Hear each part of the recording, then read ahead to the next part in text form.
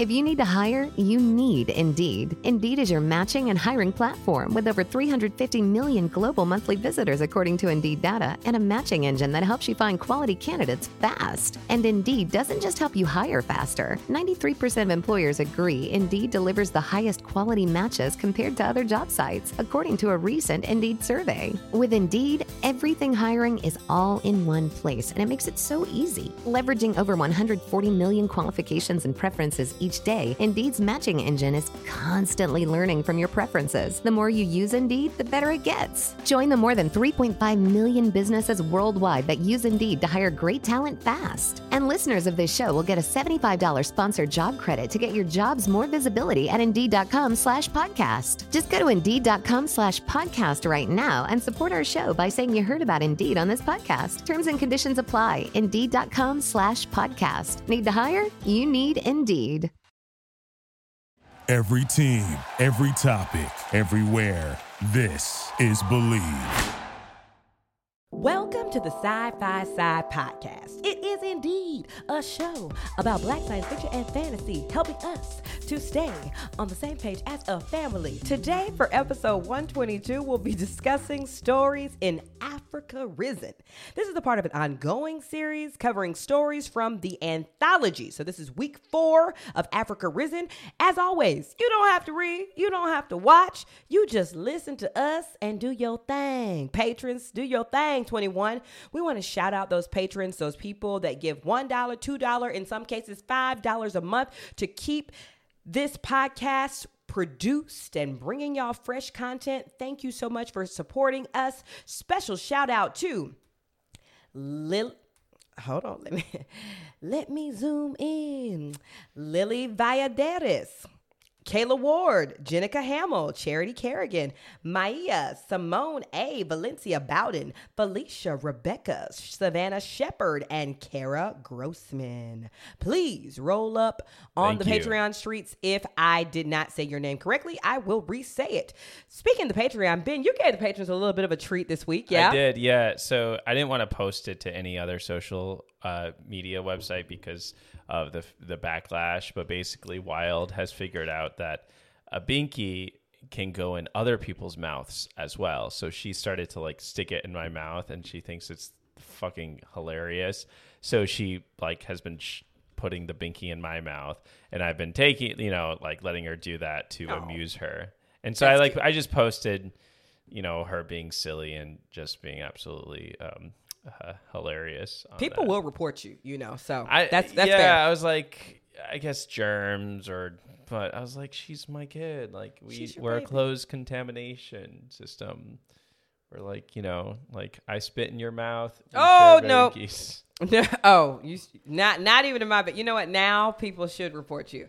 No, I like that, and I'm glad that we do have a space where we can just share some information with people. I know I told you I got that fun audition coming up, and if I don't get it, I'm posting the audition in the Patreon, so y'all can let me know what you think. But I thank y'all for supporting us on Patreon, and I love little videos of you and Wild playing with her binky. So that's all that matters. I think we should continue creating the content that makes us happy, right, baby? Yeah, I agree. And especially in so much of your life makes you unhappy. For example, you were like trying to edit this. You were trying to edit this documentary we've been working on about your pregnancy. Mm-hmm. And we have so many videos that you have to keep on deleting videos. And yesterday you were screaming. You're like, ah! Ah! Ah! And you're like working from downstairs, and Wild was sort of looking up, like very baffled. Storage on every device we have is always like, I'm paying for extra storage. Where's it going? Where did you learn how to yell in frustration? From my father. Oh, he is a professional yeller. He yells even when things are going well. Yes, my number one impression of him is, why you want to? I mean, that's not even an impression. That's just you at this point. No. Like when I get frustrated, I get real quiet. I'm like, all right, I need to stand up and go on a walk or go on a run, maybe punch a hole in the wall. You are you don't punch a hole in the wall. I don't want to alarm people out there. But you do not, you yell. Sometimes you will hit a computer or something. Like, oh, God. Like, yeah. I mean, it's Does good to anybody get get frustrated and not yell? Like, I feel like there are some people who are so zen, or they just, everything is so organized that they never have a reason to yell, you know, like out of frustration. I know some yogis like that for sure, but they're screaming internally more than we are, though. I think it's good to just yell and get it out real quick. If it's like a space like your home and things like that. What were you doing in the beginning of the intro? Were you doing like a Whitney Houston, like I was still vibing on my today. I've been playing around with my Sheryl Lee Ralph impersonation, which is pretty spot on. I have fully nailed her because she's almost kind of like my mom in that way. Yeah. It's like, everything is big and you should be the you can be when you look in the mirror. And she approved of your impression, right? She did. She just reposted and reshared on Twitter, which is super exciting. It's also nice that, like, because when I make fun of you, you're pretty like accepting, you know, but there are moments where people get made fun of and they're like, oh, that's mean, like you shouldn't be doing that. Like, for example, you have that comedian friend who came over, hung out. She's been like making fun of like the black man, like Hotep podcaster. Yeah. She's so funny, Mel Mitchell. If you have not seen her black male podcaster content, it's so good. And she's not even really making any fun of anyone specifically, but people see themselves in her and they don't like it. Yes. They're like, how dare you drag, Charlemagne like that? And it's like, she's not even doing that, but a hit dog will holler. No, I think obviously it's the most fucked up like phrase ever that gets the point right across. Yeah. It's like, why would you hit a dog to begin with? It's so mean, but it's like a Southern thing. Yeah, it is. It's just like you throw a rock into a pack of dogs and the one that's hit. Why are you throwing a rock in a pack of dogs to begin with? Are they wild dogs? Or are they just puppies? They're just puppies hanging out trying to have a good time? Cruel animals. I don't know, up. But okay. Well, so what can I continue or should we stop now? Mr. I don't yell. Yelling like a fool. Yes, we can continue. Yeah, but I think there is some level of flattery that comes with when someone does an impersonation of you and they do it well, which I definitely have. Because let me be clear. I definitely saw some people online today be like, this isn't Sheryl, this is Jennifer Lewis. No, they are very distinctly different. I want to, we're going to get to the sci-fi. But for I am really good at my impersonations, especially of like auntie black women, because, that is my plight, and I love that. But Sheryl is definitely... It's a plight to be an auntie? Not a plight, but my crown. Use a better word, Amber. My crown, my cape that I will one day wear. I'm definitely already an auntie, but Sheryl is up here where Jennifer's down here. It's a difference. And the girls, they were in their feelings about it. They're like, this isn't her. No, Sheryl is high, Jennifer's low. Cheryl's like A, B, C, D, E, F, G, and D.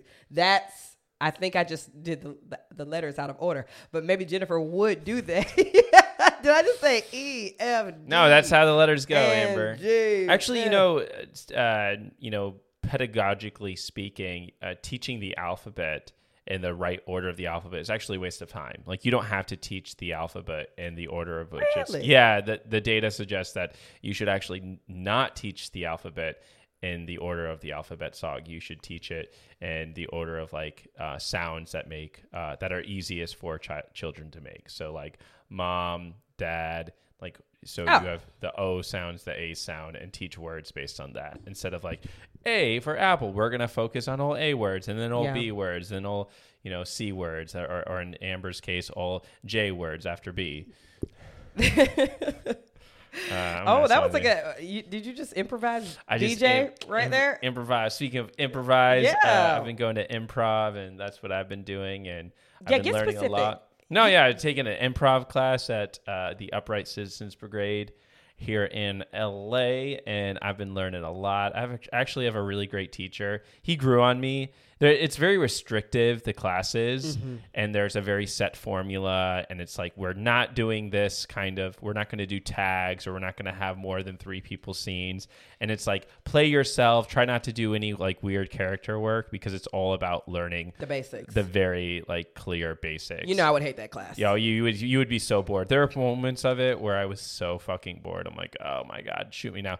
But I appreciated his approach at it, especially for beginner improv. It was nice to look at his pedagogy, but there were like a lot of teacher moves that as a teacher, I was like, y'all need a whiteboard up in here. It's like, why? Yeah, a lot of talking. Yeah, there was a lot of talking. Like, let's move this a little bit quicker. Pacing. Yeah. Segments, if you will. And hone in on your like teaching point, right? And then repeat your teaching point. A lot of people will teach a class and they don't focus on like the teaching point and break down that teaching point. So yeah, it's just like stream of consciousness sometimes. Yeah, You've also been going to a lot more improv shows, and which I like. You've been sort of going to those on your own and just like letting yourself experience those and process all alone, and stuff. So lonely, sitting in a I will go with you theater by myself. If that is a plea for me to go Sober. with you, you can just say that. But the thing about it is, you typically decide that you're going to go to them the night of. I really do, like 2 hours before. And Mama don't do that. I have the energy. The baby's asleep. All right, I'm going. You know what I mean? Because for sure. It's really hard to plan things when you're a parent, especially if you're a stay-at-home parent and you're watching the kid the whole time. Yeah. And you're also trying to do a little bit of work as well to like think about the energy you're going to have at, 8 o'clock, 9 o'clock, because there's no comedy show that's early. But anyway. It's so funny because obviously we're very tired now because we're caring for her and working for ourselves, but we were tired before too. Yeah. I don't think there was ever a time where we were just like, I was never tired. I was never tired enough to not like do some sort of comedy in Chicago. Like I always liked going to the Annoyance Theater even after a full day's work because I was working, teaching. That was not a lot of fun. And I was also outside already. So going and hanging out with people that I already knew and interacted with was way better. We're here. If I go and do something, I'm going to meet all new people and like all new names and all new like personal histories and all new like personal traumas and all new. Not a trauma dump. Yeah. Yeah. I think I get better sleep now that I work for myself. I work with you. You're not pregnant. I'm not pregnant. I get way better sleep now. But even before, when I was like a high school teacher, I did not sleep well at night. So I want to, I don't know. I'd never want to become one of those parents that's always like, well, you don't have kids. Do you even know what tired is? Like, because that's just not true. I was definitely like more unhealthy at a job I didn't like. And that was way harder than. Oh yeah, I'm not complaining. I'm just like. Right. I don't think you're complaining. I just think our level of like, even before Wild, I would still just let you go to the Annoyance because I was so smoked from the day. I would compare like choosing to have kids is like choosing to be an alcoholic, like continue to keep drinking. What? It's like, oh, I'm so tired and I'm so miserable. My life is so awful. It's like, well, you keep drinking, right? And so when parents are like, I have kids and I'm so tired, it's so hard to have a kid. Well, you had a kid, That is just personal not life. Great. Just personal life. Wow, you think speaking caring of greatness, for yeah. Let's move on. If you want to hear great comedy, and you should definitely listen to Amber's AMP show. Pew, pew, pew, pew. We just went tonight. Yes, and you can like call in on AMP, talk to Amber, get some. She's basically a life coach, an auntie, a priestess. She will help you with all your sins, sage, by making you feel that you have no sins. Correct. It's called Bad Advice with Amber, and yes, next week we are talking about our most embarrassing moments. Do you have a moment that you were most embarrassed about? I mean, you have. Every week, man. I got a pocket full of moments. A pocket full of embarrassing moments. What's one that you can think of right now? I don't really get embarrassed, to be honest. Yeah, that's true. I don't really get. I did remember in 4th grade, I did drop a violin and like break the bridge, which holds up the string. And my violin, the composer, the conductor, I really liked her. Looking back at it, I think she was like a lesbian. Now that I think of it. And the librarian too. Now that I think she was fucking the librarian? No, I think they were just both separate lesbians. Got it. Because what does this have to do with the violin that you broke? I just remember wanting to always like impress her because she'd always like. I remember I think we watched like a drag thing or something in music class. So I remember there being like some queer stuff that she would introduce to us, especially the librarian.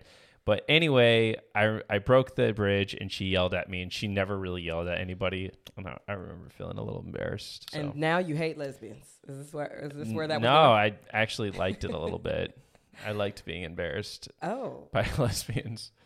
You liked? I don't know. I'm just trying to make a joke. He is improvising. I want to be clear. Speaking of amazing gay people. Can you embarrass me, Amber, this week? I think I've made a whole career doing that. Yeah, you but sure I have. will continue. Just note, stop. All right. I will continue embarrassing you. I know that's your kink. Anyway. Speaking of incredible gay people, Dr. Mick83 wrote an Apple Podcast review, and we are happy to read it. Dr. Mick83 writes, huge fan. Hey, Amber and Ben. I'm a huge fan of you guys. My husband and I are also an interracial couple, and let me tell you, as a black gay nerd, it was never easy. I appreciate your podcast and bringing light to so many artists and creators who sometimes never get their moment in the sun. As a black manga creator myself, did I say that right, Ben? Mm-hmm. Yeah. As a black manga creator myself, have you considered branching into the comic medium? Oh, yeah. Honestly, the biggest recommendation I can give is The Antagonist, created by a black creator from a black-owned company, from a company owned by BIPOC. It's a great story and phenomenal art. Keep doing what you're doing and using your platform to help elevate others. Much love, Michael. Thank you, Michael. Awesome. Have you read The Antagonist? I have not. I haven't even heard of it. It's not even on my radar. So I'm great. excited to go check that out. Yeah, we haven't really done comics in a while. We have done them in the past. Like we've done Bitterroot. We recently read Far Sector. And recently has been maybe a month or two ago. Maybe. Yeah, but we haven't done any manga. We did Philadelphia. That's not a manga. We did Philadelphia. That was, oh man, I love Philadelphia. And then we did do an anime. Yes, we did two watched animes. Yasuke and Cannon Busters. Cannon Busters, same creator. But yeah, maybe we should go back and like look for a manga. I think that would be cool. Very cool. Yeah. Just to diversify the medium a little bit. So also, Michael, please feel free to roll up in our DMs. I know you have The Antagonist here, but any other recommendations? I promise y'all we are continuing. Continuing. You got it. We are continuing to build a long list of things. I know as we work to finish the Africa Risen series, I know Swarm came out. That's definitely going to be on our radar. The Blackening is coming out this summer. You know, Antagonist. So we have a remake of The Haunted Mansion is coming out. Oh, yes. We have a lot of cool good stuff. Yeah. Yeah. So I call back, I hearken back to when Ben brought this idea to me of this podcast. And I remember my first fear was that if we only cover black sci-fi and fantasy, we're going to run out of stuff to cover like an idiot. I was an idiot. And I'm so honored that I've been proven wrong time and time again. And that we have a list of things that we are just working to get to. And I know we did not format this podcast in the best way because it literally is every week and we don't have seasons and things like that. But we're going to just continue bringing y'all black science fiction and fantasy and our personalities as we go along. So we have years and years of content to get to, and we will get to that. Speaking of content, you want to hop into what we read? Yeah, let's jump into the stories. So the first story that we read this week was The Devil Is Us by Meret Bagat. And this is about an antique dealer who sort of unearths ancient Egyptian artifacts and then sells them on the black market. But then he decides to fuck with the wrong conjurer who brings back jinns, and basically it becomes like a revenge story. Now, this story, all right, jinn. I love jinn. I'm not talking about the drink. So in the Quran, you have angels, jinn, and humans. And humans are like of the earth, and jinn are of fire. And so it's very important. So a lot of these stories that we read, like Islam, because it is in Africa, you hear a lot of this like Islam references. So jinn are made out of fire. They get to have lives like they're a good jinn and they're a bad jinn. Yes, the best example of this that the internet is giving me right now is like the genie in Aladdin. Oh, genie, yeah, sorry, yeah. Yeah. Yeah, but he's like blue. He's like blue fire. Right, but it's still something that's not quite human, but not quite ghost. But they can take the appearance of human. So if you ever watch American Gods, so could the genie. I think yeah, he could turn into sort of. And but he was also like asexual as well. So jinn can have full sexual lives and full they have power. There's various levels of them that have power. So I sort of love that, like being made out of fire. Was he asexual in Aladdin? Yeah, right. I could see him getting with some other genie. I don't know, but I see your point. Okay.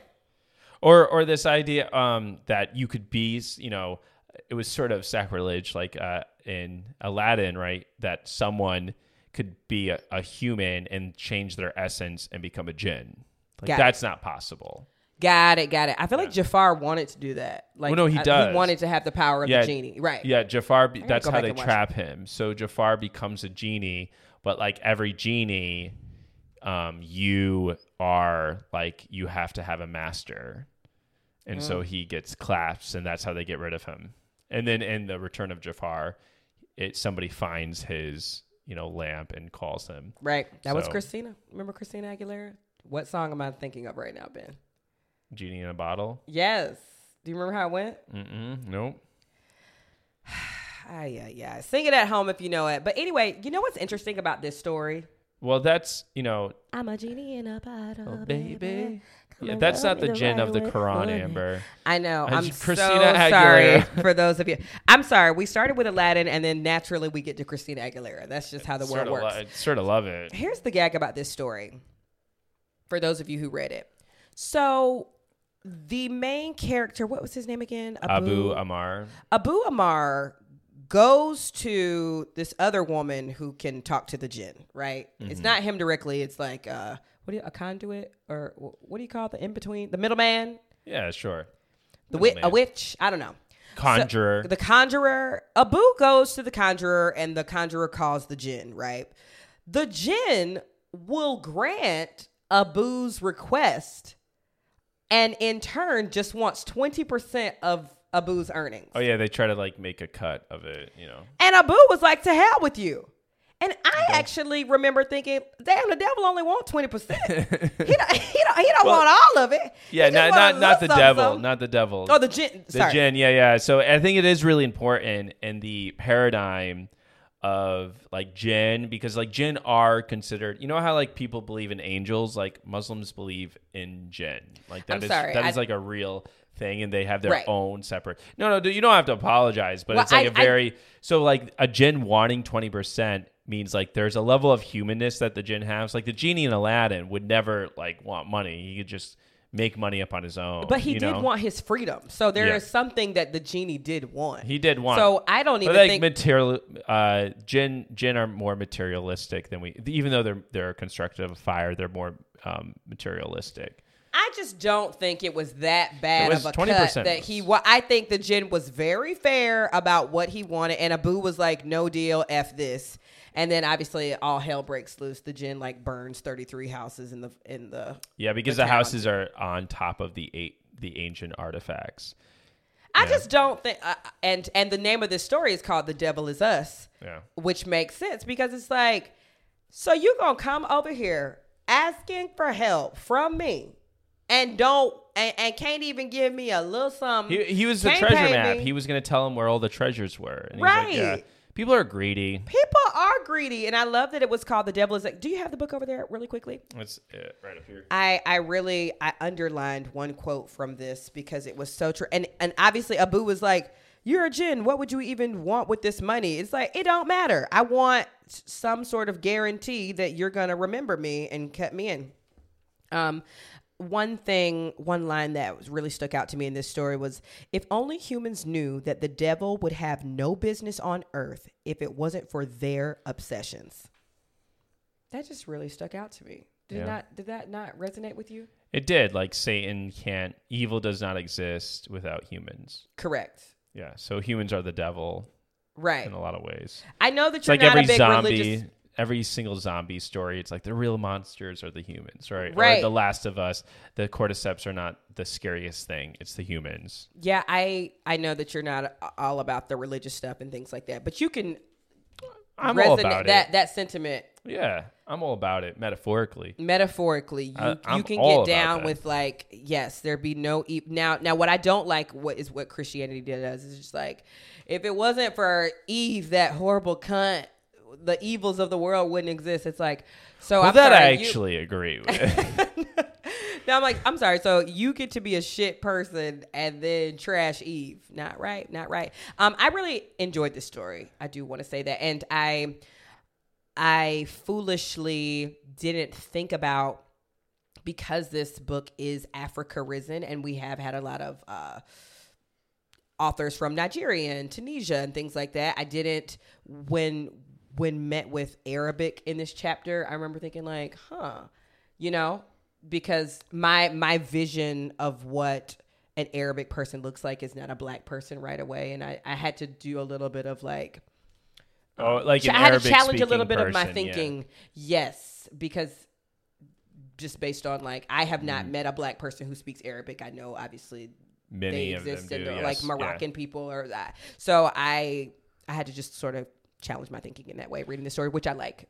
Also, for a lot of the parts of Africa that are Muslim, even though they may not speak Arabic primarily, they are reading their Quran in Arabic, right? They're saying their prayers in Arabic because Arabic is considered like the perfect language. It's like the language of God, and the Quran can only be read in Arabic, which gets the next episode, the next story we read, Cloud Mine, is also like all based in a Muslim culture. Yeah, can I say something else about that? Since we're staying in the Muslim faith and identity in this section, I feel like this isn't a hot take or anything, but I feel like my only connection that I had with black people in the Muslim faith is Nation of Islam. Right. Is Louis Farrakhan. But like that. So this is very, very different from that. Yeah, it is very different, and sort of, I guess like Saudi, or I don't even know, Middle Eastern Muslims and African Muslims would not consider Nation of Islam Muslim. Right. They would actually, they reject them pretty intensely. Interesting. Yeah. Okay. Yep. I can imagine not considering, but intense rejection. Oh yeah, it's yeah. There's animosity in there for sure, because Middle Eastern Muslims, African Muslims, from what I've read and who I've talked to, believe that Nation of Islam is a bastardization and completely misconstrues Islam. And in the same way, probably the Catholic Church in the beginning saw the Protestant Reformation as a complete bastardization of Christianity and like misconstruing like what true Christianity was. But people who practice in the Nation of Islam faith also read the Quran, right? And pray to Allah. I know we have some friends who are Nation of Islam. Yeah. But they also like hold on to their like founder pretty strongly. Got it. Interesting.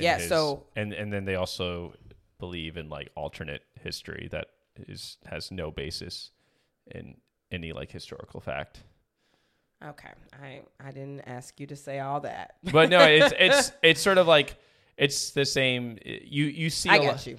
In the same, and I would say Christians also believe historical things that have no basis in historical fact. Yes, in you would historicism, say that. right? I agree. Yeah, you're not discriminating. People believe that like Christ raised from the dead as a historical fact. Well, no historian would actually say that's like right. No, I know you're not discriminating. Church history. Yes, but I'm saying like someone who is studying history and using the methodology of like archaeology and researching, they would not come to these conclusions. Got it. Okay, let's go on move to the next story.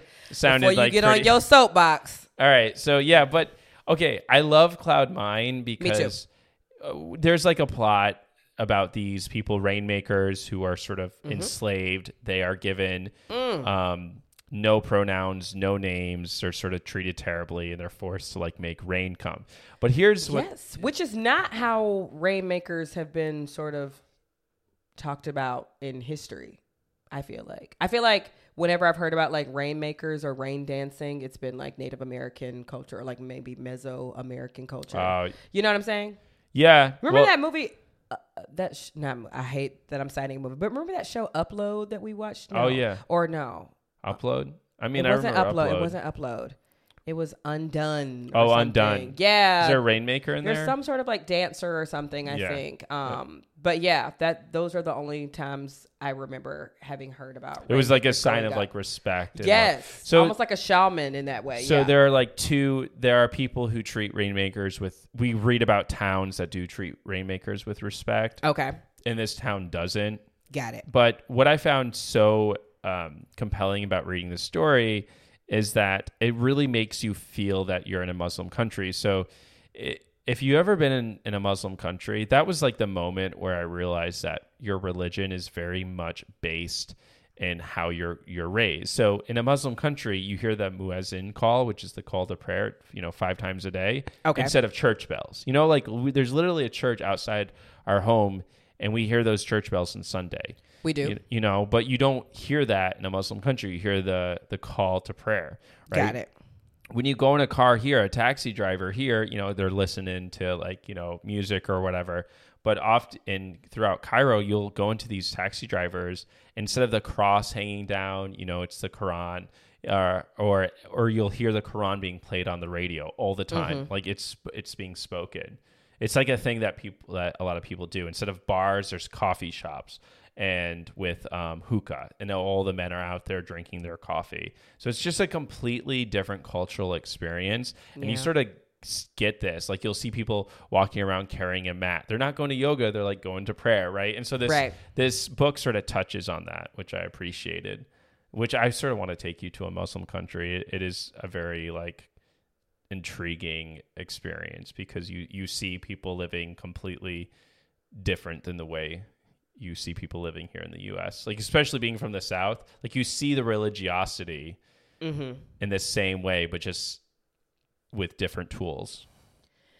Yeah. I would definitely need to do a lot of like research on all of the customs and practices before I got over there with my loud ass. Yeah. But again, in the same way, like there's there's like very conservative Christian countries or conservative Christian spaces, when there's very liberal Christian spaces. There's also like Istanbul, Turkey is a Muslim country for the most part, and Istanbul is Muslim, but you don't see people wearing the head coverings as much, partly because the head covering becomes like there's like secular Muslims and then religious Muslims, and the head covering tells how you vote. And so they actually banned, there's been huge attempts to like ban head coverings and such. In Turkey, yeah. There's there also in France and any place where that's a complete shift the other way too, though. Yeah, it's quite the head covering being a symbol of like your political stance is super, super interesting, and how it's being politicized in various ways, and how it's a whole thing that I used to know more about. That I don't want to say more because I don't want to get things wrong, but I remember in Turkey, I don't want to misspeak. In Turkey, it was a huge thing. Like if a judge wear a head covering, right? If you're a judge, right? So I think judges in the U.S., I'm not sure if they can wear a cross around their neck, but or wear any sort of religious. That's maybe why the high collar was introduced or something. You just never know. Well, that was sort of like the way the traditional judges were sort of like the look of the priest or the pastors, because of that direct lineage of like church being the political power, and then the separation of church and state, but then holding on to certain resemblances of church power within like state structures.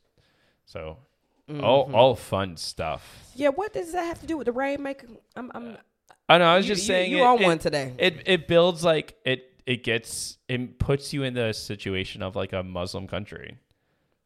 This story. Yeah, for sure.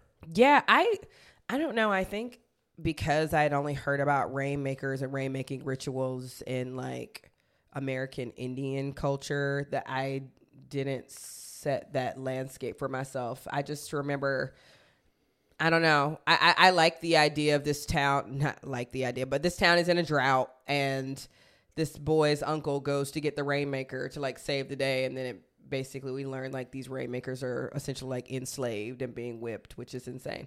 Did you understand how this story ended?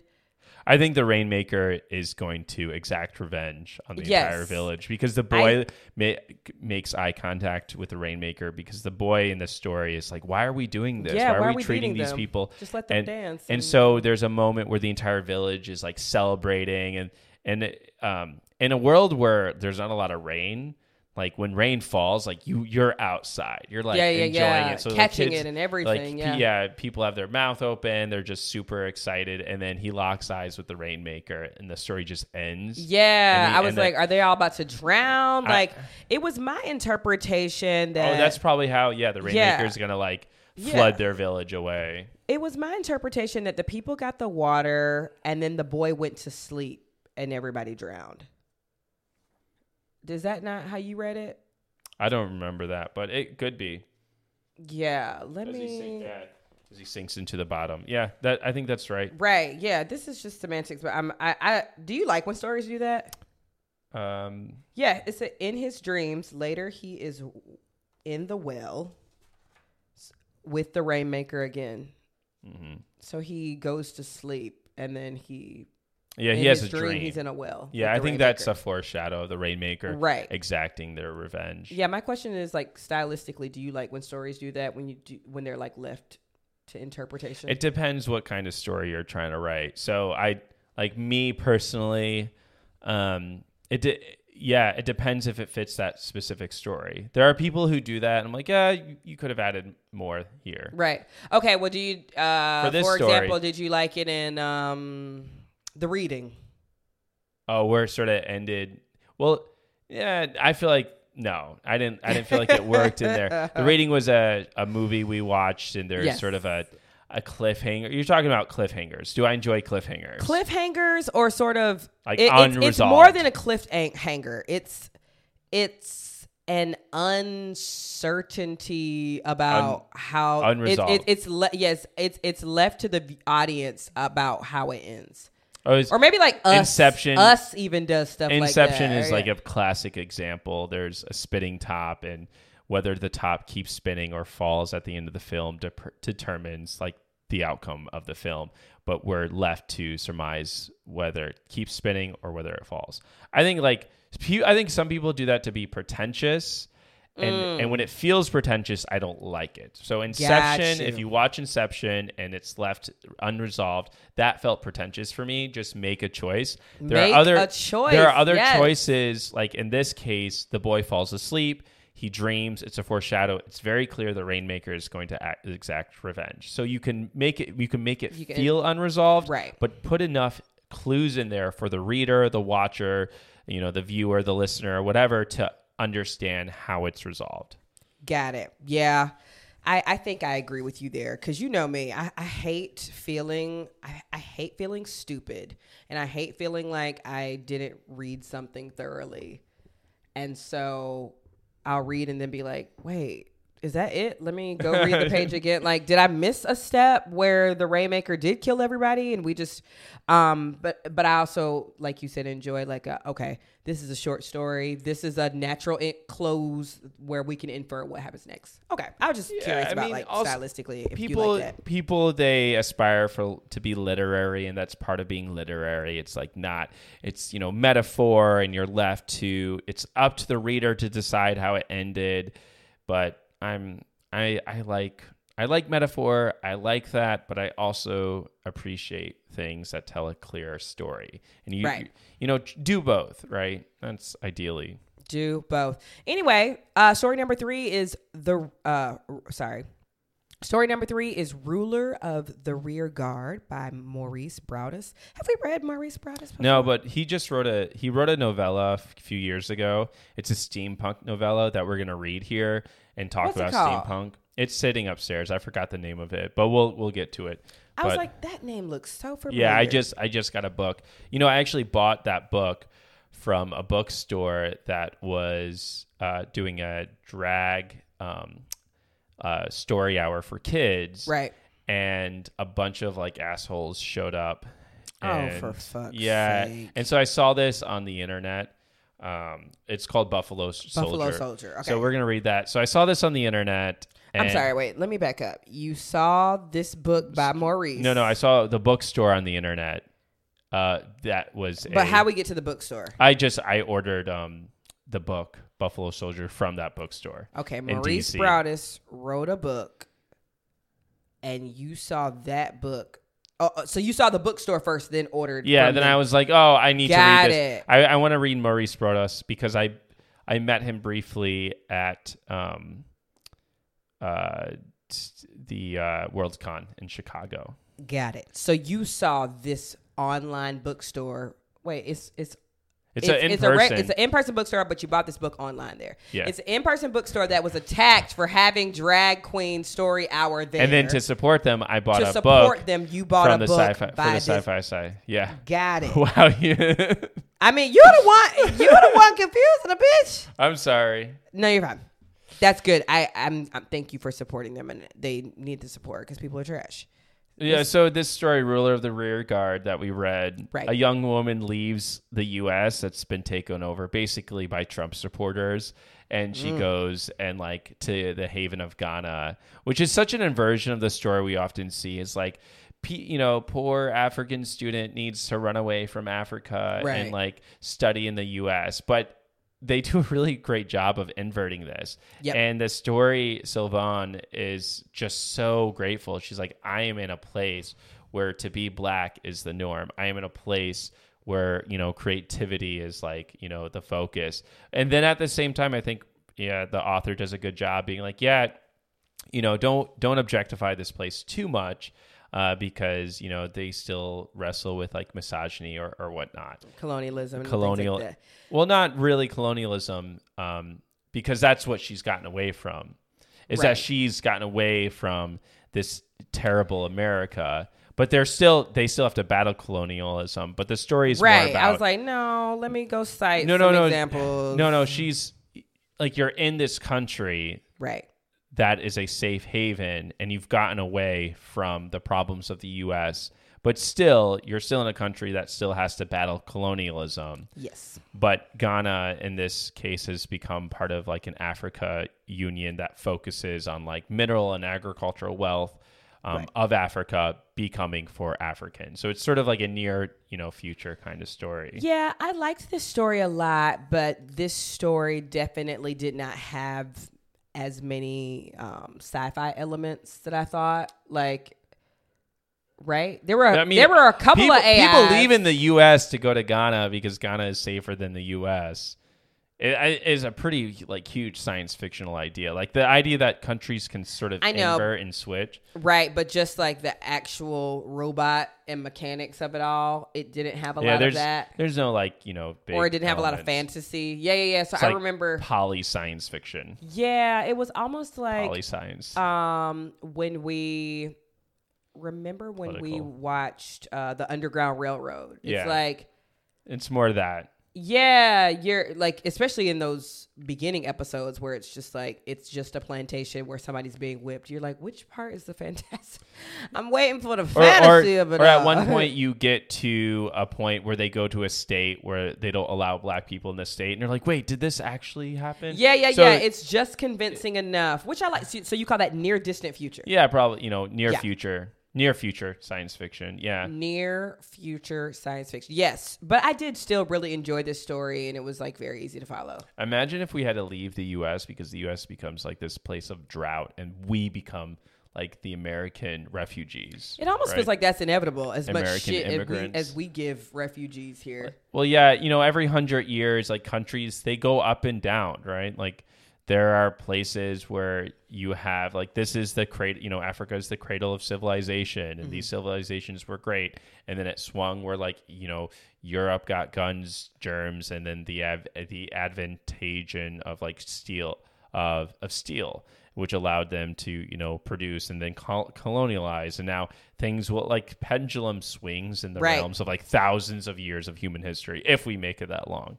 Yeah, I foresee or predict rather, especially in the next few decades, that might not happen to America as a whole, but it will happen to like a couple of states. You know what I'm saying? Like Louisiana, Florida. Like states attempting to, secede from the United States. Seceding and fleeing from those states based on some environmental things. Isn't Florida going to be underwater or New York as things rise, we'll have climate refugees. That's something climate that people refugees talk about from states to states. Yeah, or especially with more like trash ass legislation like women getting the death penalty for having abortions. Like, I don't know.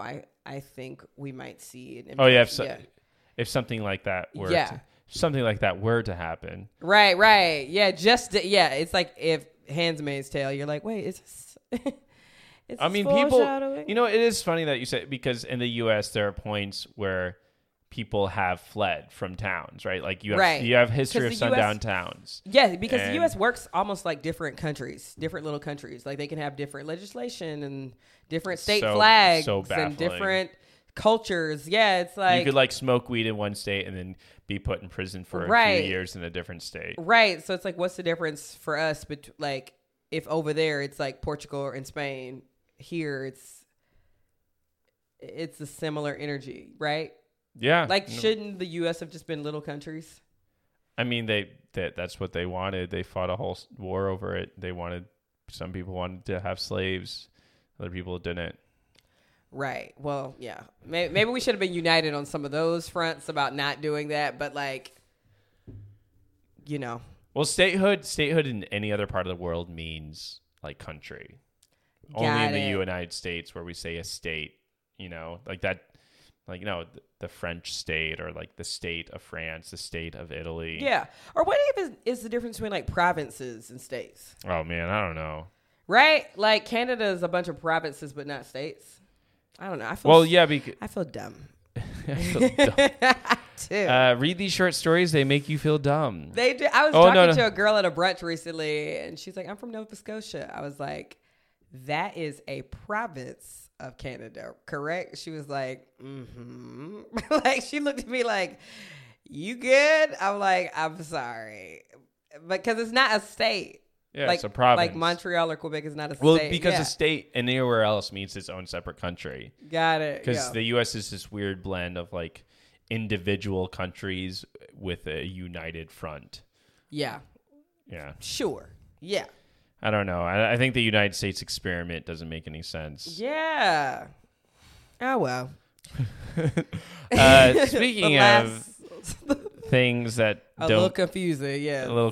So this story, Peeling Time Deluxe Edition, I might have to reread this story, but from what I get is that you have a music like producer who creates these things called Sheryl Renee Thomas, right? The author. No.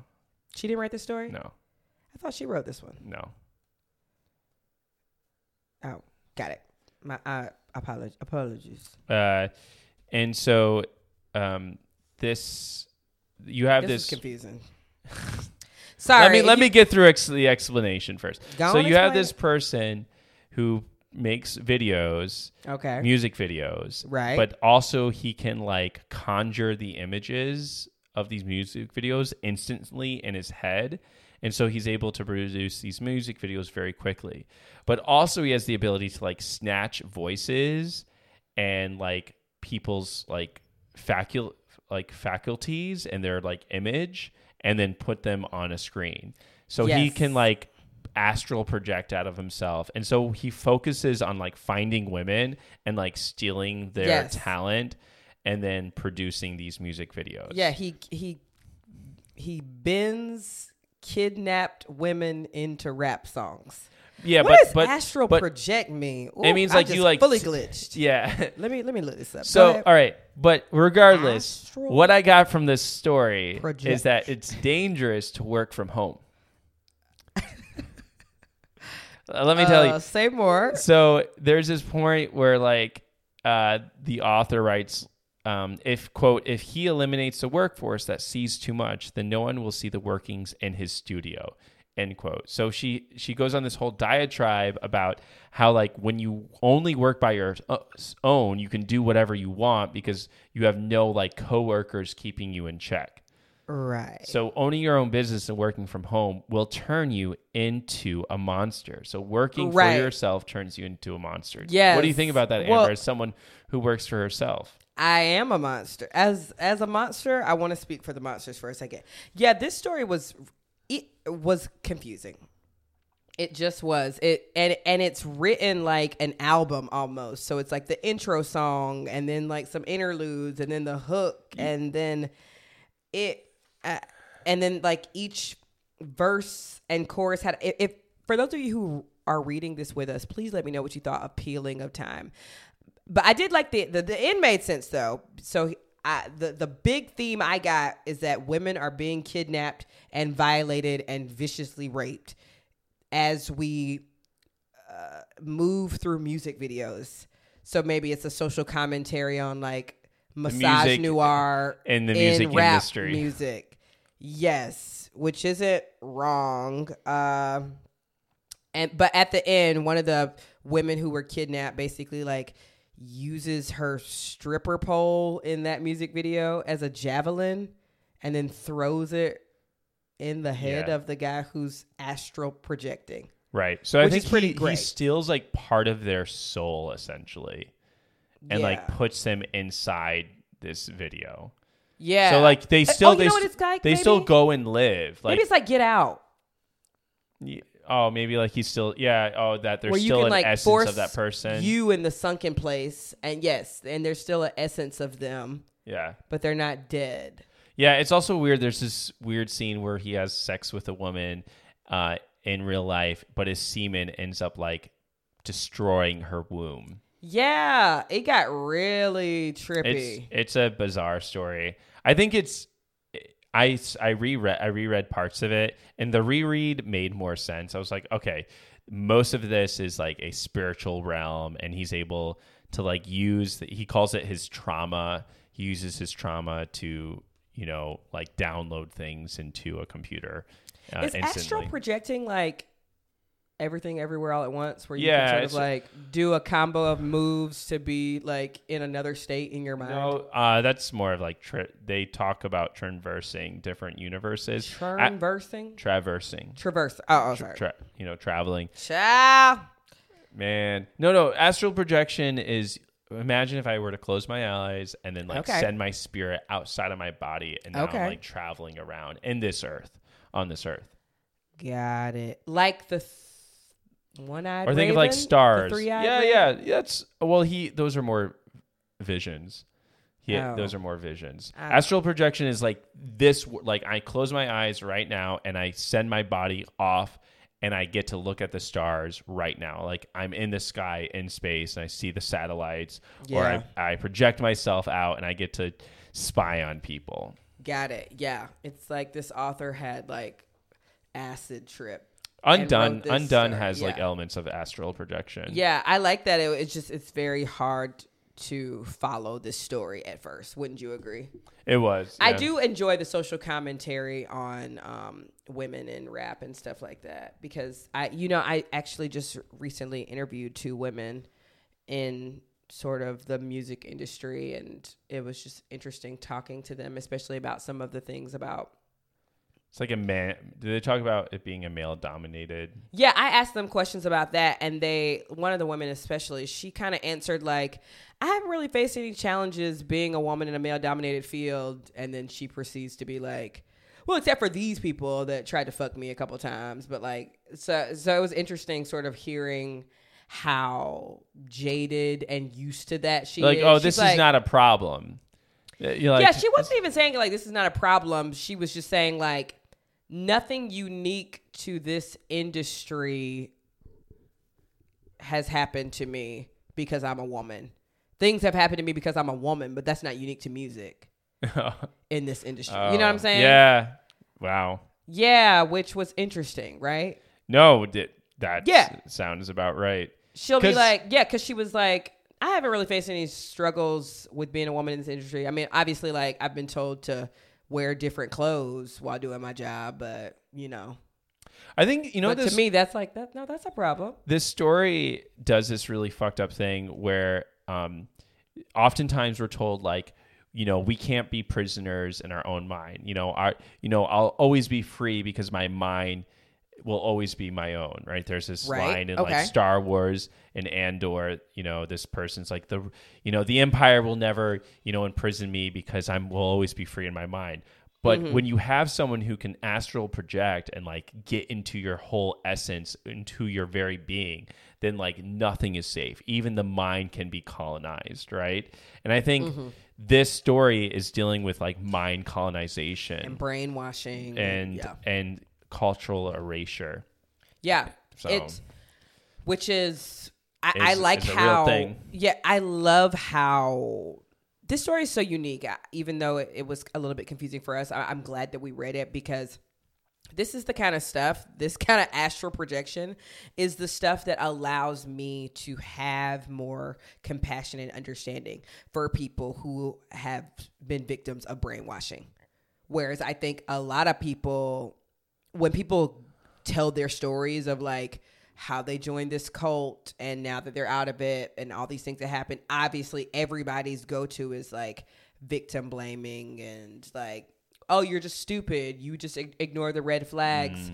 But they underestimate people's ability. Like, I don't think people are astral projecting in real life, but I do think there are some highly, highly intelligent human beings on this planet that are able to like fuck with people's minds in that way. And also find vulnerable people at vulnerable points in their life, right? Yes. So like, and the visual that I have for that, what they're doing is now astral projection. Yeah, they're like literally getting into your mind. Yes. And you see that happening, especially if you're somebody who's still like they prey on the people who are in the stage of like still figuring things out.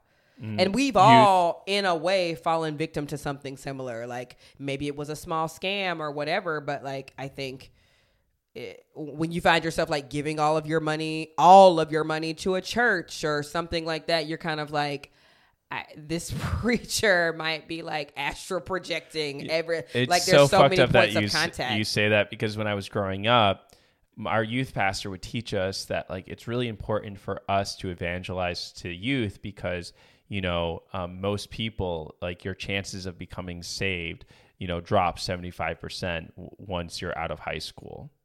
And so there's like what? Your youth pastor told you? Yeah. What, like, was it rooted in some actual stats? So there's this guy, I think Barnum or something, but most conversions happen before P.T. Barnum? No, as in a George sucker Barnum. board every minute? So somebody else. He's like a famous Christian statistician. As in Barnum and Bailey Barnum Circus? and Bailey That makes sense. I'm just kidding. Barna. I think it's actually Barna, George Barna. Okay. But he a Christian statistician, but I think that basically your chances of becoming saved drop significantly once you're out of high school. And so that was told to us and told like the importance of like churches putting lots of money into youth groups, lots of money into like youth outreach. But the fucked up thing is like it's that way because youth are vulnerable. So you're actually like preying on the weak-minded to like convert, which is so fucked up. Yeah. But the visual now I have in my mind is astral projection. You're like getting into people's mind. Even like pyramid schemes. Like I love when a documentary gives a visual of like the mind of the one person then webbing out or like pyramiding and trickling down. And I'm like, yep, it's manipulation. That's how they got. And then the next episode is about how they all then branded their bodies. I'm like, damn, this is fucked up. Next episode, you know what I'm saying? That's why you can't pick on me now that I'm watching Next in Fashion. I feel like don't like some fraternities do branding? Hell yeah. Wow. Is that like a form of respect and like groupthink or I don't know because and I'm speaking on because I do obviously AKA does not do any kind of branding, but yeah, you have an AKA brand that I don't know and about. And it's so funny because even when you join AKA, they are hyper vigilant about saying, please do not get any tattoos that like symbolize your commitment to the sisterhood. What? Like, wait, whoa, why we not? know you're committed. That is not what we do. Just because, like that level of like, I don't know. I honestly think they warn against that for like litigious reasons. Because I could see somebody being like, my big sister told me to like get this tattoo or whatever. It might just be like them trying to make sure. Why would that? What? Why your big sister told you to get that? I think you're trying to avoid any sort of sister. hate. No. Yes. Man, I am so your big sister in the sorority. Sororities are any form of like hazing. Sororities are like stuff. a magic system for yeah, me. it is a magic system. That I don't understand. Anything that could be potentially considered hazing, they do not want you to get. So if you're lying, if like everyone was forced to get a tattoo, you're like you're spending money on this permanent thing. Okay, right, and that's like proof now that they were all forced. But like to do fraternities do it. Now, here's the thing. This is what I was gonna say. Especially with some, I've seen brands on either Kappas or Omegas. Even when brands happen, some people get it, some people don't. Some people want to get it, some people don't. It is my understanding that like everybody doesn't have to get it. So, do you do it? I mean, I think my brother might have gotten branded too. He's a Sigma. Yeah, but I don't think everybody on his it feels line very culty to me. Yeah, for sure. I mean, there's also a level of like cultish stuff aside, because it only typically happens with men. There's something very like about like masculine. There's something very machismo and hyper masculine. Yeah, well, that's it's not so me. much like. You said what, Ben? That's not me. Not me.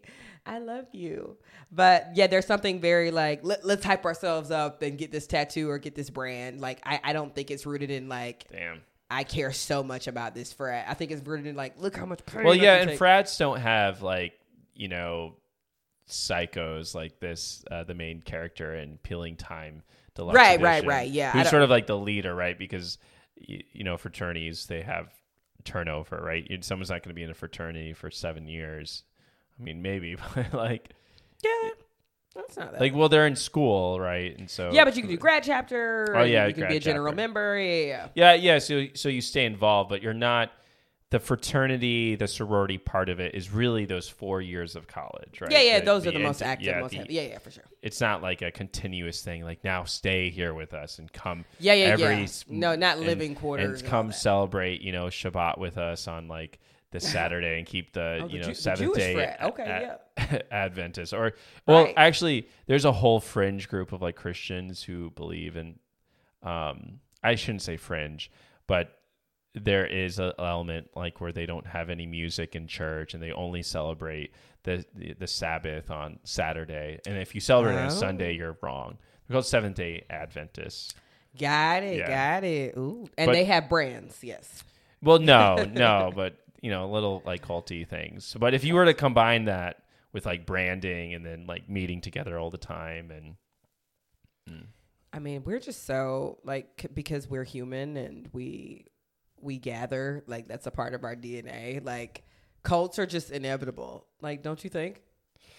Yeah, cults are like charismatic leaders. Yeah. It's interesting though, because you have You have like individual psychos who do, I shouldn't say psychos, but individuals. I guess I'm talking psycho in like the term of like literature, right? Like the psycho literature, or like film. You have the psycho film, or you have the individual who goes rogue, who like kills people, or in this case, you have the individual who collects people's women's mind by astral projection. Yeah, I cannot get enough of that word. Yeah. And so there's the colonization of like body parts and like, making weird stuff. And then there's the inverse of that, where you have the villain who is like, I'm going to collect people's like mind, and I'm going to collect and hold on to them as like a group, and I want to be a leader.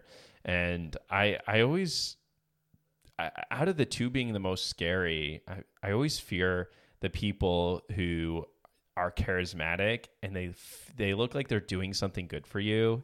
Like those are the scarier people, the Jeffrey Dahmers in the world people are not think that as about scary. Influencers.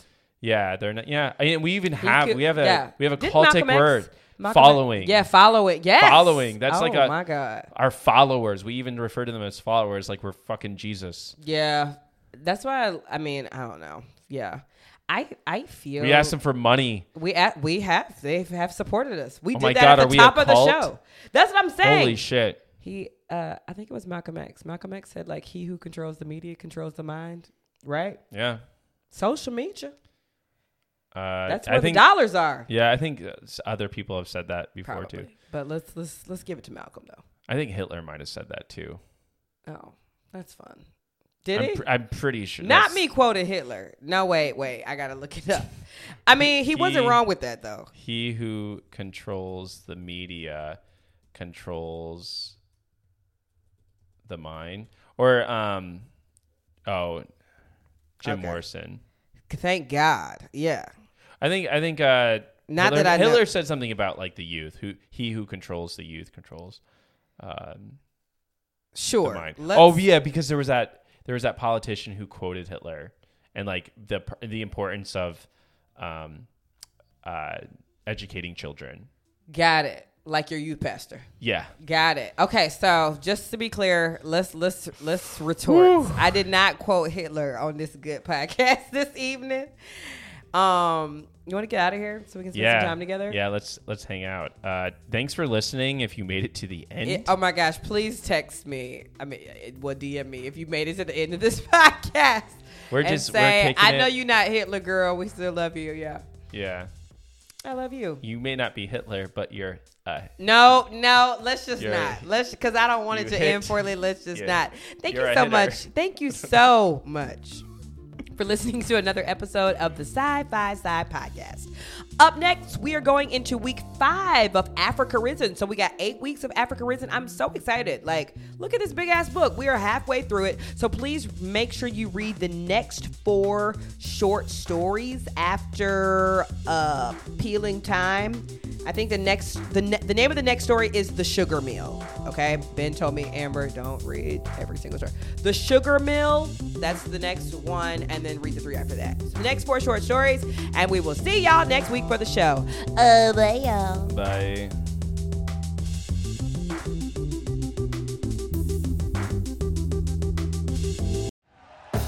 Thank you for listening to Believe.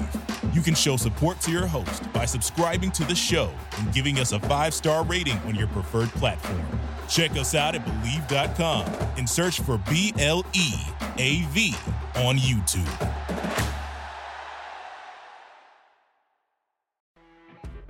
You know when you're listening to a true crime story that has an unbelievable plot twist that makes you stop in your tracks? That's what our podcast, People Are the Worst, brings you with each episode. I'm Rachel. And I'm Rebecca. We're identical twins who love true crime cases that make you say, didn't see that coming, and we hate the people responsible for them. Listen to People Are the Worst now on Apple, Spotify, or wherever you get your podcasts.